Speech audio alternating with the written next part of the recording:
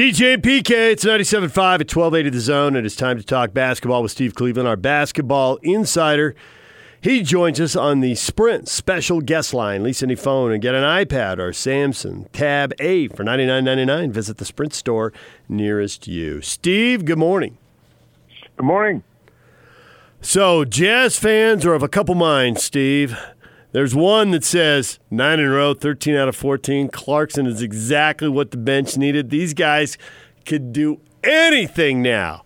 And there's another group that's like, the opponents haven't been that good. They're just setting us up to break our heart in the spring. Which group's more likely right? I think you got to look at this from a very optimistic point of view. First of all, your leading scorer steps away, and I know they're not playing a great team in the Wizards, but they're on the road, and they're down 15, and these guys find a way to win. I think that's an indication that this team is really together, playing with a great deal of confidence. And I mean, if you're a Jazz fan, you got to be feeling really good about what's happening.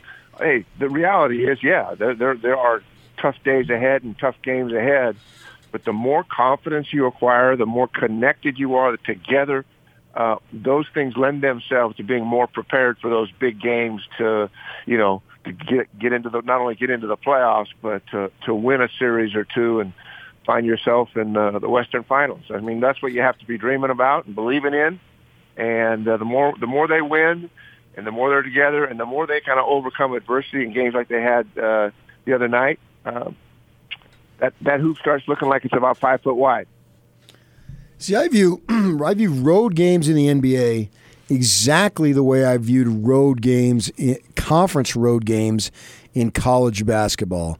They're hard to come by, and it doesn't matter what the circumstances are, who's playing, who's not, what team you're playing.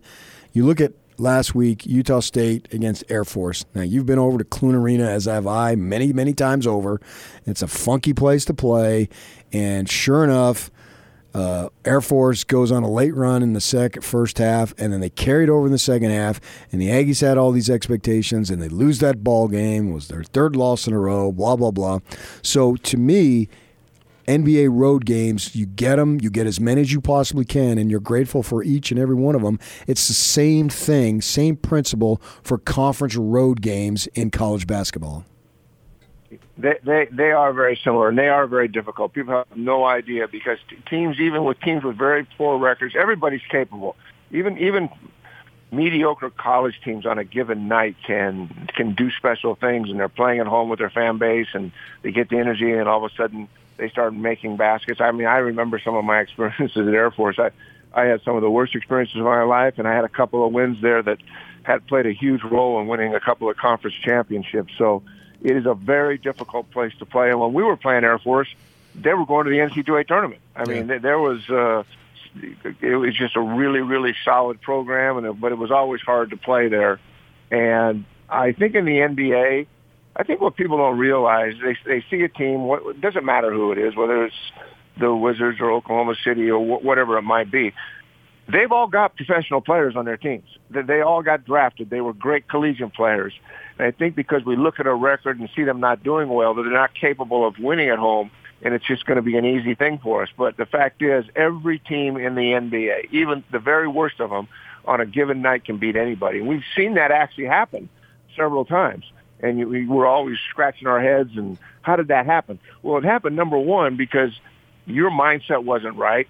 You didn't execute. You didn't do this or do that. And that team was fired up to play it. And that's the formula for disaster on the road, is that if you don't come with that mindset and that toughness and be connected, it's hard to win. But those are the most satisfying experiences that I had as a coach in high school, junior college, and at the Division I level, was winning on the road. That brings teams more together than anything else.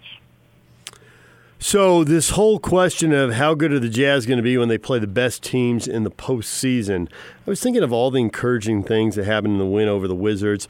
Maybe Bogdanovich knowing Mitchell's out, I'm the guy most likely to go for 30, we need offense, I better come out really aggressive and get going and get to 30.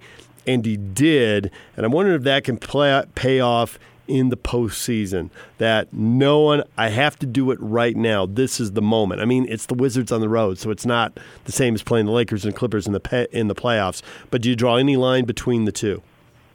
Oh, yeah, I absolutely do, because I think the more success that you have breeds more success. And we underestimate the power of the mind and the confidence factor that comes from repetition. And, you can get one thing to be in a gym by yourself shooting threes.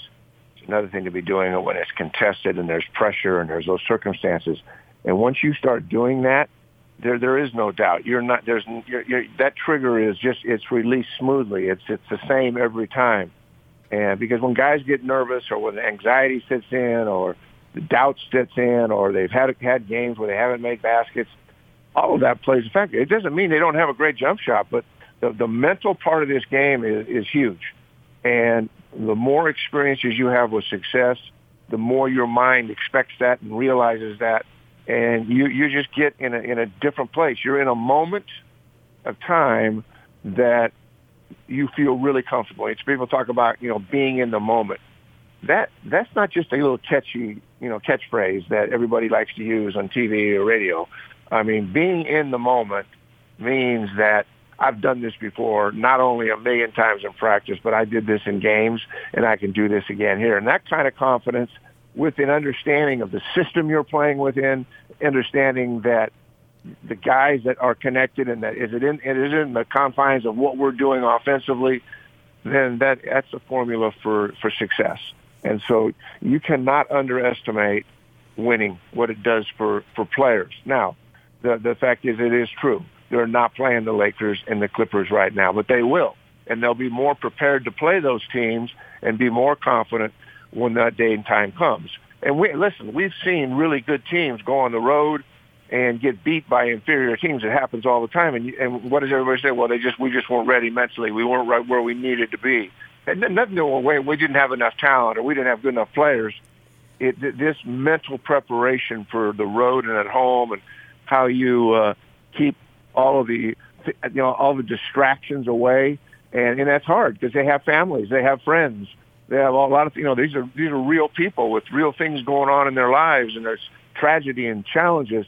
But when you can kind of just get there in that moment when you're playing and put all that other stuff aside, then when you get into the big moments, you're just more confident. You're not afraid of those big moments. You want those. You embrace those big moments, and that's how you win big time series and playoffs. And Utah Jazz are on the cusp of that. They're going to go through this. I mean, you start looking at their schedule, and they can go on the road and get beat by the Nets.